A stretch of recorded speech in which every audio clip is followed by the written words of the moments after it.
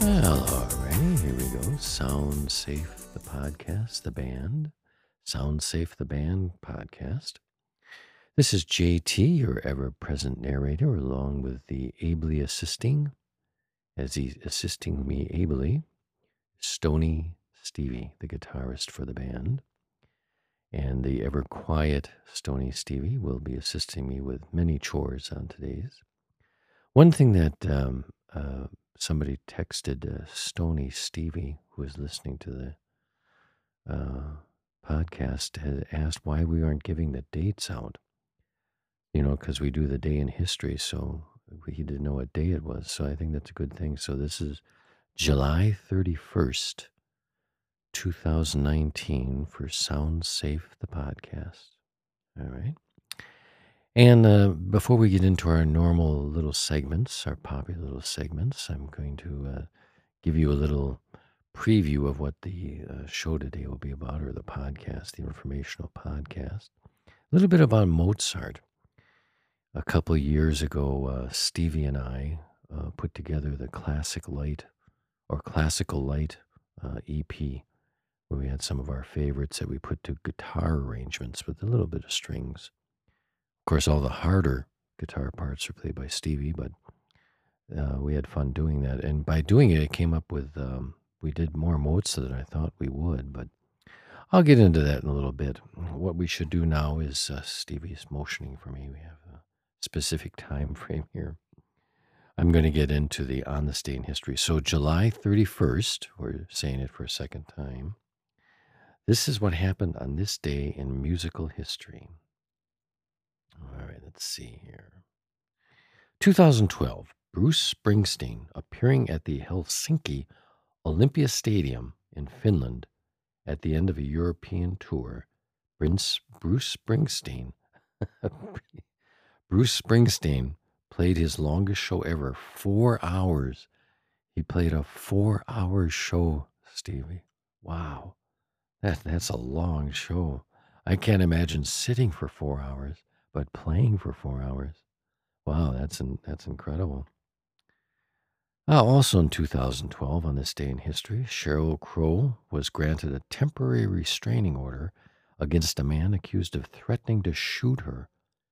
The order stated that Philip Gordon, well, I won't give the guy's name, had to stay 90 meters away from Crow and must not contact her or her family. Wow. You had a stalker a while ago, didn't you? Stony Stevie? Didn't you have a stalker? Or you were complaining about somebody that was kind of giving you a lot of gifts? You had scarves and everything. How'd that turn out? Not too well. Okay. You don't want to get into it? I can turn your microphone on if you want to, or you can turn the microphone on. And he's shaking his head pretty vehemently. You could get a headache shaking your head that hard. Alrighty, let's see what we got here. 1999, Christina Aguilera. Boy, I'm having trouble today with my announcing skills. Well, Christina scored her first U.S. #1 single with Genie in a Bottle. Wow, 1999.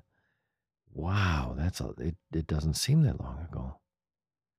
Wow, okay. 1992, Michael Jackson. No, we don't want to do Michael Jackson's. Sorry. 1985, Paul Young. Let's see here. The Eurythmics had the #1 position on the UK singles chart with There Must Be an Angel Playing With My Heart. I like that song. I liked especially the chorus. It was really nice. The song, which was the Eurythmics' first and to date only #1 single, featured a harmonica solo by Stevie Wonder. Now, what does that got to do with Paul Young? Oh, Paul Young, Eurythmics. Okay, never mind. Gotcha. All right, so that's this day in musical history, July 31st. And now we'll go to the music joke segment. That's something that Stevie always likes to see if he can break me up. Let's see what we got here. All right, that one looks familiar. That one looks familiar. We're kind of, Okay, I saw that one. All right, what do you call a guitar player that only knows 2 chords? What do you call a guitar player who only knows two chords? A music critic. Okay. Okay. All right. Okay. Saw that one before. That one doesn't look very good. How are a banjo? I think we're just going to do two today. This is the second one.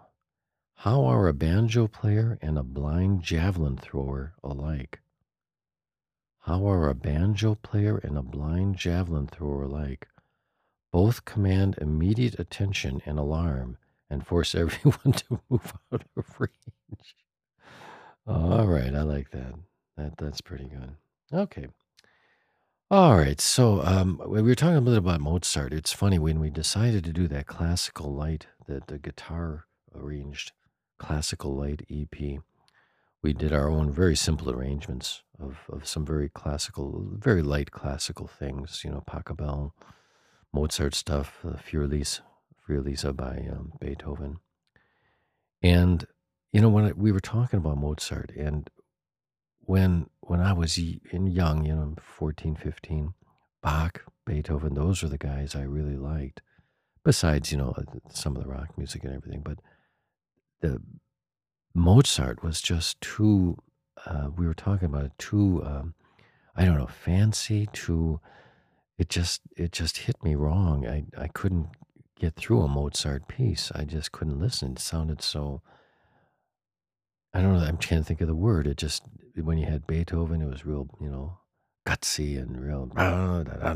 It was just so, and when you're younger and you're first getting into music, that's what you kind of the strum and drang of everything. And Bach, of course, I love because I always love Bach. I love playing Bach and the well-tempered clavichord. And of course, I never could get into Mozart. It wasn't only until I got older that I really appreciated what Mozart did within his classical, refined. It was very refined and very classical, but it had strict rules that it had to stick to. But the music really was quite beautiful, and it took me quite a few years to really understand that. Stevie he just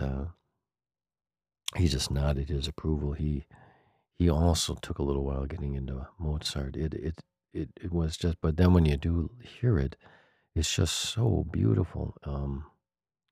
But you can hear it when the very simple guitar arrangements that we did for that EP, Classical Light.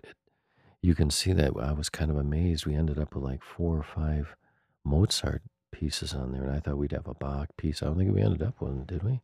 No, we had a Pachelbel, of course. Who doesn't like Pachelbel? Every Christmas you hear that Pachelbel piece. But you ended up with almost all Mozart. And then, of course, the first time I heard the clarinet concerto, and you think, clarinet, geez, a clarinet concerto, that's got to be worse than I don't know, a buzzsaw concerto, but it was really stunningly beautiful. So I guess I had to mature in my listening tastes before I could really get into that Mozart guy.